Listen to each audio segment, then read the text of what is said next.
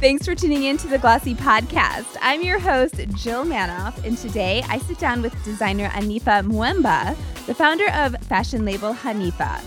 The brand has seen a huge spike in attention and sales too since May after hosting the first fashion show on Instagram Live that used 3D models. I wanted to ask Anifa about how she's met new demand and how she plans to build on that viral moment. Welcome, Anifa. Hello, everyone. I'm so happy to be here. Thanks for having me. We're so excited to have you. Oh my gosh, tell me before we dig in, I got to hear about the show in particular. Can you paint the picture for those who have not yet seen it? I know it's still on IGTV and we can watch. Yeah, you could definitely watch it on IGTV. So it's basically a show of me. Well, it starts out with me kind of showing some scenes and imagery and videos of Congo because it is inspired of Congo, by Congo and where I'm from. And then it's like a mini documentary with me just kind of sharing my story, and sharing and shedding light on a crisis that's going on back home. Yeah. And then it leads into the 3D virtual fashion show, with like a completely black scene. And all you see is clothing moving and walking on the runway. Yes. How long did it take to get that fashion show in place? 3D models, something that's never been done. Was this a long process, a year in the making? So we've been already utilizing the 3D technology for some time. So I actually incorporate that into my design process when I'm coming up with my design. So I actually started designing this collection November of last year. My plan was to show during Fashion Week this year during the fall. And for obvious reasons, we had to change our plans and pivot. So with everything happening in the world with the pandemic, I felt that it was the right time to pretty much do something virtually because everyone is home, everyone's on their phones, and this will be a great way to like kind of get everyone's attention because we're all kind of doing the same thing and we're all kind of on the same platform. So I felt like it was the right time to have a digital fashion show, and nerve-wracking, a lot of work, but we were able to get it done. We started actually putting the show together in March of this year. Okay.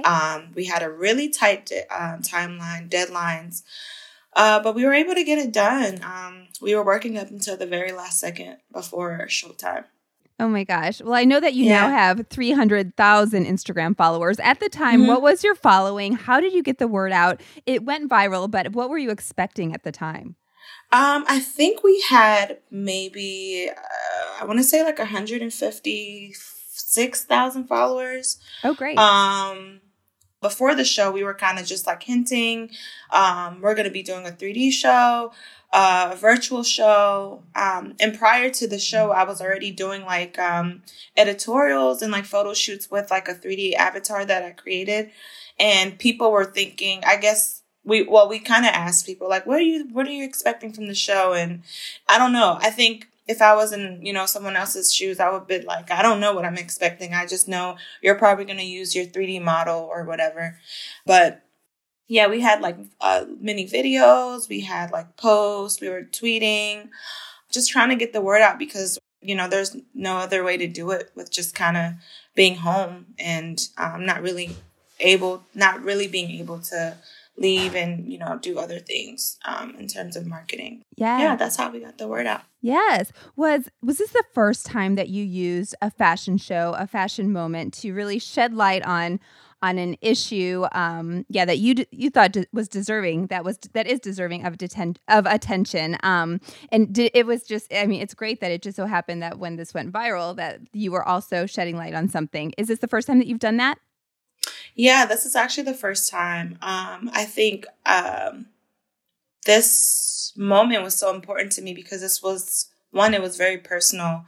And it's the first time I kind of connected like myself, where I'm from, my heritage, my roots, my family, into like my work. But this was definitely like the very first time that I've ever done that. Yes. Well, you started a trend. I know others have since attempted the 3D fashion show, which is exciting. We won't talk about the bad thing that happened. We can if you want. So Prada also did a fashion show that was deemed the first, which was not, and it did get some attention. I mean, is it just, how do you look at it? Is it just, you do see it as you started a trend? I mean, being recognized as the first, is that important to you, I guess? I don't want to talk about this too much, but I think with that whole situation, it was a lot of things that weren't true that happened. Exactly. I think it was like a clickbait situation, to be quite honest. But yep. When we were planning the show, when I was like, okay, it's time, we're going to do it, I wasn't really thinking like, oh my gosh, we're going to be the first to do this. We're going to it's going to be a groundbreaking thing. For me, it was just like, I have a business, I have employees, I have to sustain my business. We need to make money. Yes. And this is how we're going to do it. And this is how we're going to present it to the world. This is me also showing the world that I'm also really creative. I love technology. So, when it happened and I started seeing like the headlines and the articles, it was like, in the feedback after the show, it was like a moment of silence with the team. It was just like, whoa, what just happened? It was just like, oh my gosh, like it was crazy, but it's cool. I'm extremely grateful, like being able to produce the first live, Instagram show and one of like the biggest platforms of our time. It's really cool. It's incredible. I'm just grateful. Yeah, it was an exciting time. I remember just feeling the excitement. Even it was actually on Twitter and it wasn't on Instagram. Somebody, a former coworker of mine, Angel Lenise. Hey, Angel. She was like, a Black woman just did that, and it was just like, some great exciting buzz. So that was not expected. Did the attention? Did the traffic to the site? Did the sales? Was that immediate? Yeah, it was immediate. I even had people messaging me on the side, DMing me, texting me and like, hey, I'm not finished watching the show, but I'm going to run to the website and order it and then run back to the show. So it was really cool. It was very, very, very cool. I was just like, wow. Yeah. But the sales, it was like immediate. Probably the best month we've had since I've started my company. Oh my gosh. Congrats. Is this something, the learnings from this? For instance, Rebecca Minkoff, she's known as a fashion tech, like a pioneer in this space. Will you continue to do maybe high tech fashion shows, like something innovative every season? Is there pressure to do so? I think, there is pressure because everyone's like, oh my God, we can't wait for the next one. And I'm just like, we're still like kind of coming down from the high from the first one. But I've always been interested in technology. I love this stuff. So I am planning to do more things and maybe being more innovative in different ways, and also connecting or moving into different sectors or different industries. But I do plan on doing more and just seeing where this takes us. Yes. Let's talk about that spike in demand in sales during the pandemic. While, factories may not be working, would love to hear about the disruption in your supply chain and how you responded. I was terrified. Yeah. When it started, I was just like, okay, what are we going to do? I was like, I'm going to lose my business. We're going to have to shut down. Our state was in lockdown. So I'm just like, what the heck are we going to do? And the 3D technology allowed me to present my garments and my pieces without physically having them here.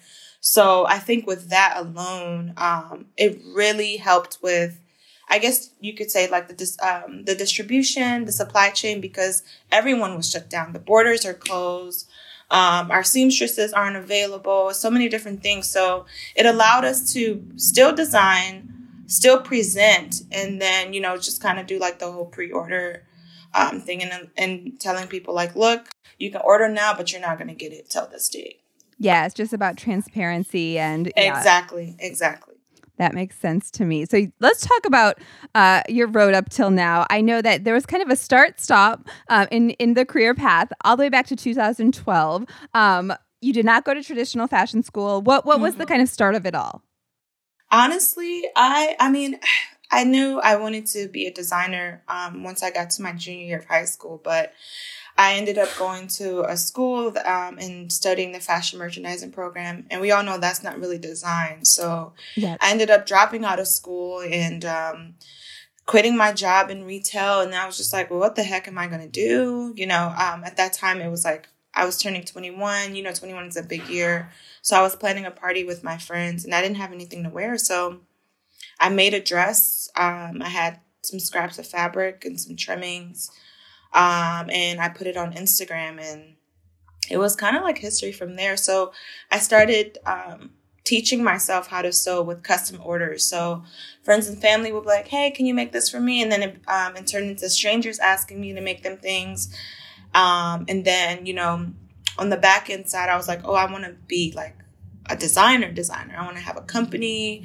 And all of that stuff. And I launched my first collection in 2012. Yeah. Summer of 2012. Yeah. Summer of 2012. And I just got to work with no, blueprint on how to really do things. I was pretty much like winging it, trying to figure it out on my own, reading books, watching a bunch of YouTube videos, reading a lot of articles, just honestly trying to figure out how this works. Because I felt like I didn't have the resources. I live in Maryland, so Maryland's not really a fashion city. Right. Yeah, I just had to figure it out. Nice. So you started a website. You've been direct from day one. I'm sure retailers are coming knocking now. But talk to me about, doing it on your own. Looking back, would you have gone to, a design school? What would maybe have better prepared you, if anything? I really am really grateful for my journey. I think even from just like reading and also studying other designers who are really successful, there's like, it's almost like there's like a narrow path of how to do things. And that's the path that I've been following for years. But I think I would, if I was to do it differently, I would maybe study something more concentrated in school, like marketing or something else, but it wouldn't. It wouldn't be fashion design or fashion merchandising or anything like that. And I would also have a mentor that is that knows what they're doing. That's very seasoned in business management. And I think with business managing and financial management and all things like that, I struggled with early on. So I think if I had help in those areas, my path would have been a little bit more straight and but I had to learn and I'm where I am today because of those mistakes and my journey. Yes.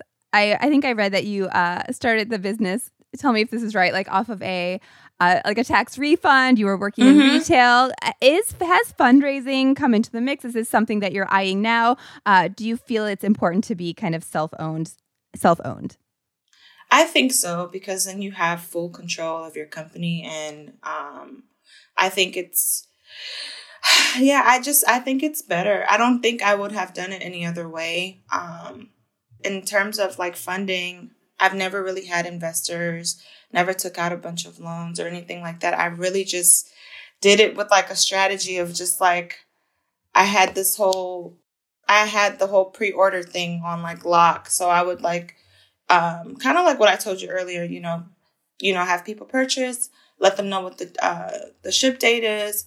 And then with that, I was able to flip the money and continue to flip and just invest it back into the business. And that's how I was able to grow and expand the way that we've had. Yes, that makes sense. Tell me about building a business in Maryland versus New York. I guess someone told me it's better to be a big fish in a small pond than a small fish in a big pond. Yes. I've never lived in New York, but I have friends, family that lives there, and I think if I was in New York, it would have been harder, a lot harder, There's so many things that like you have to do there, not to even talk about like the rent there. It would have been, I feel like it would have been a lot different. My goals would have been different. And I think being at home in Maryland, it's a little more quieter. I spent most of early on in my career, I lived at home with my parents. So I didn't really have a lot of bills to pay. So I was really able to focus on myself and what I was doing. So I think that really helped a lot. But yeah, I really, I was able to like just concentrate and focus on what I was doing. And now, rather than, now that you have, a stronger foundation, you're not eyeing New York. Am I correct? Washington, D.C. is next? Yeah, Washington, D.C. is next. I feel like we don't really have, I don't want to say a fashion culture, but it's not here. Like when you think of fashion, you're not thinking of D.C. You're thinking of New York. You're thinking of maybe L.A. You're thinking of Paris and London, all these other places. But people don't really think about D.C. So I'm hoping that not alone, but with other creatives and individuals, we can create some type of fashion culture here so that we can have something too. Yeah. Are you seeing the same trend in your shopper? Like your shopper is maybe from cities that don't have, immediately accessible, like a higher fashion. Are they outside of LA and New York? Yeah, we have shoppers everywhere. We have in the continent of Africa. We have them in Europe. We have them in Middle East, like literally everywhere. It's insane. It's crazy. That is insane. How large is your team right now? Right now, it's only 5 people. That's amazing. How's that broken down? Do you have somebody dedicated to social? How much control do you feel that it's important to have, I guess, as the founder, as the namesake woman? Do you have your hands in everything? I do. Because I started that way.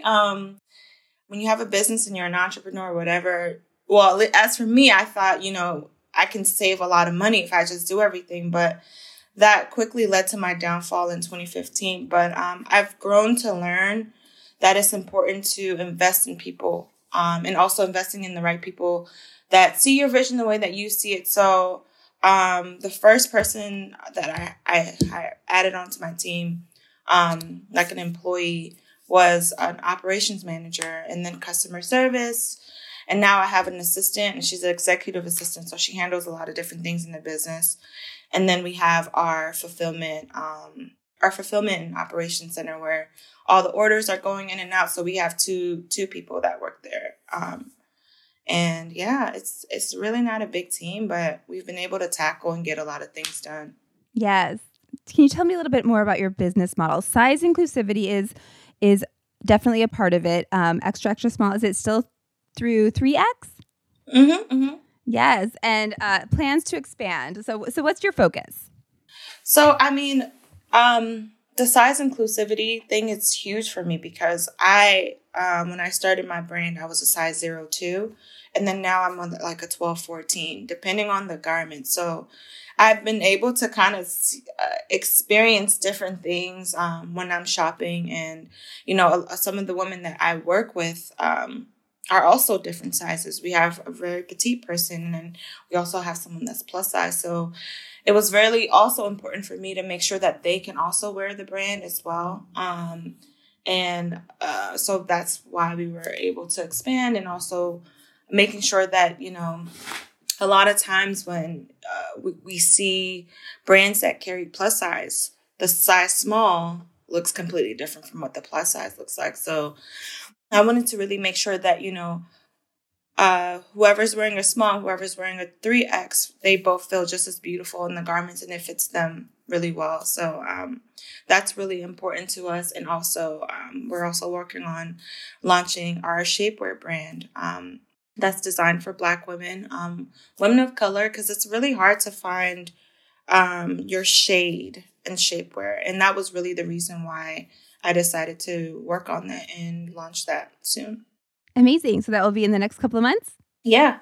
Okay, great. That's great. Tell me a little bit more about what kind of building on this momentum. I know that you recently teamed with a PR firm. Was that after May? Was that necessary due to the attention?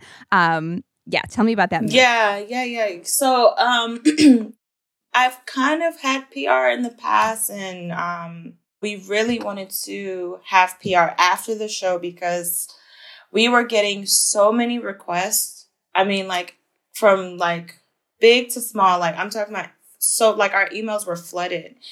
And I actually wanted to work with the Hinton Group. I've been like researching and following them for some time. And we connected, and, you know, we had a meeting, and I felt like it was a perfect match. And Nate is really great. And I just wanted someone that's really experienced and seasoned in this industry really well, that can kind of align my vision with the right brands, the right partnerships, the right connections. And also, I think the PR firm being a Black-owned firm was also really important to me as well. Yes. Is that going to be important in every move, whether you're teaming with an agency? Looking for, Black ownership. Will that be a trend?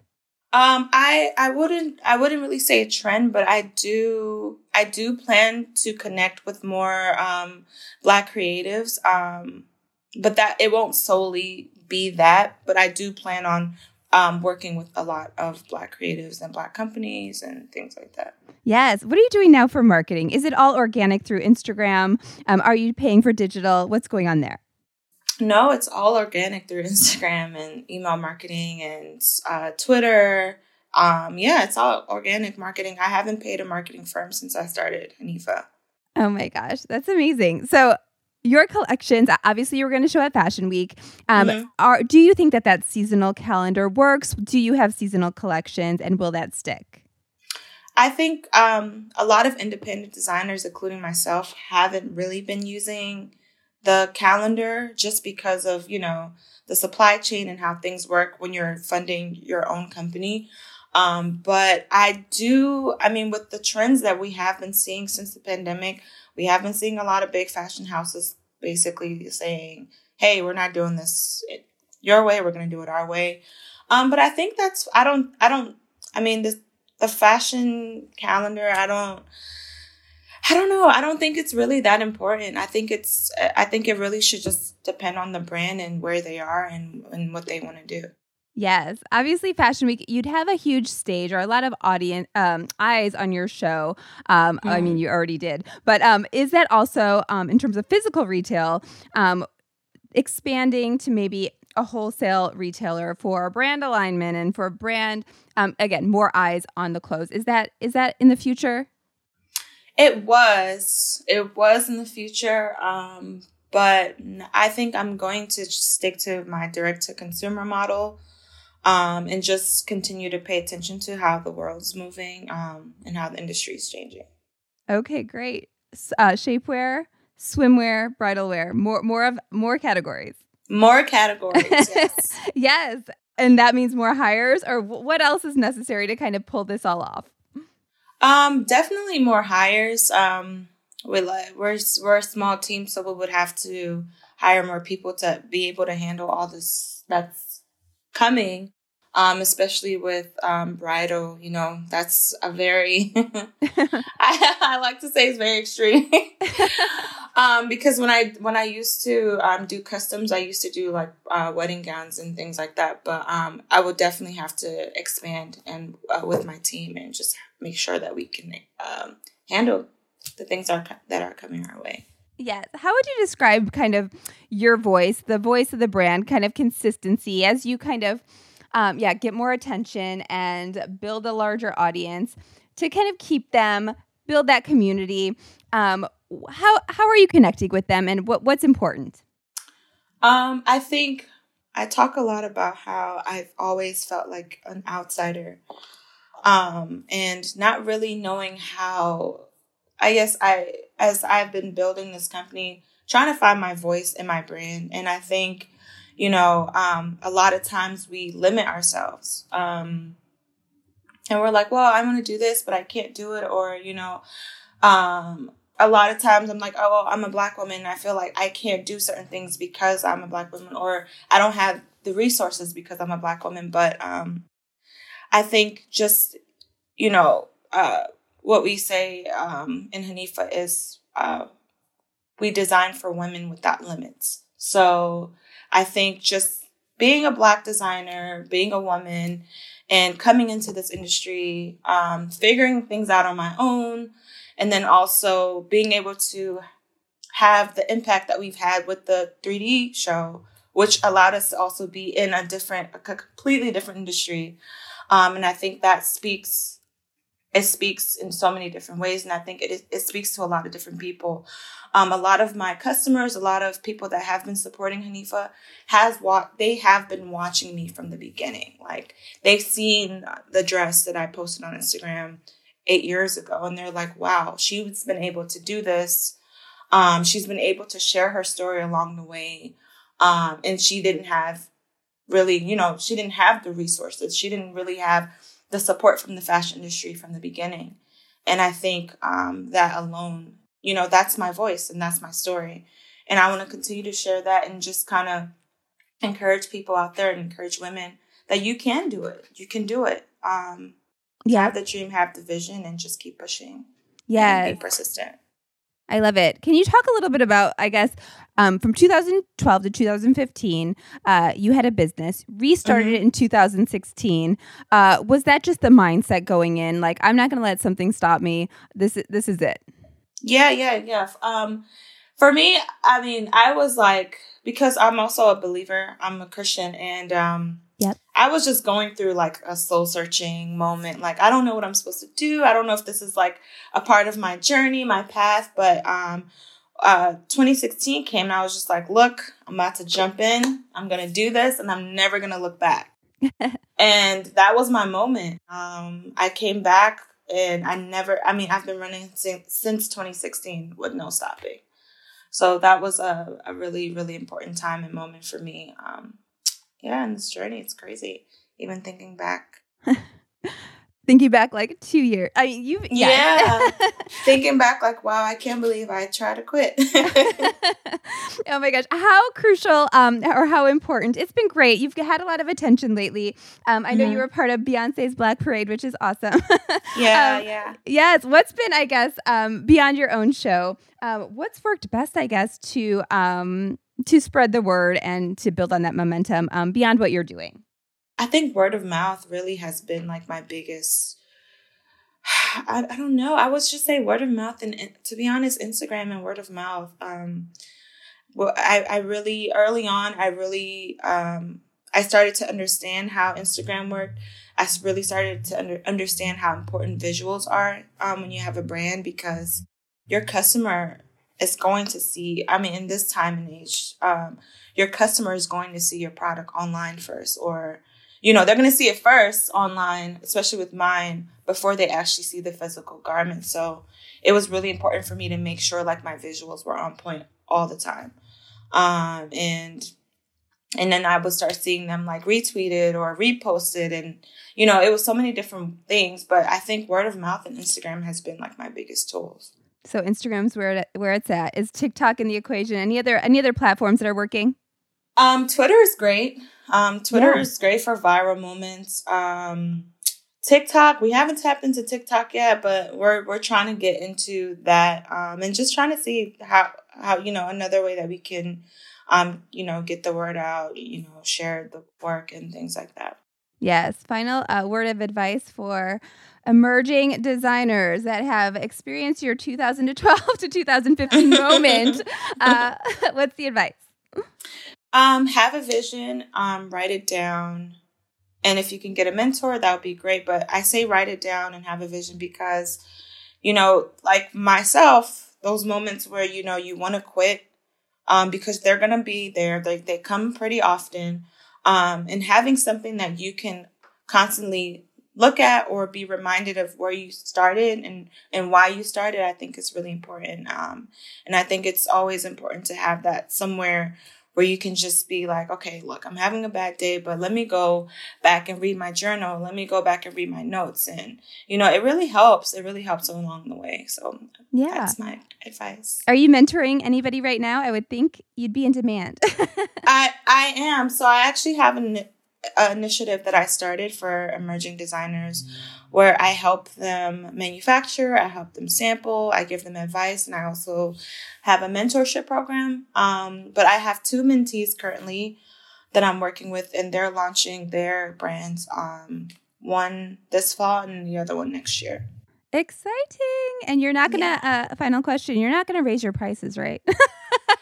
Well, I'm not going to raise my prices, but if the quality changes or if things change or increases or whatever, then we'll probably have to adjust. But no, I don't think so. I do want it to be affordable.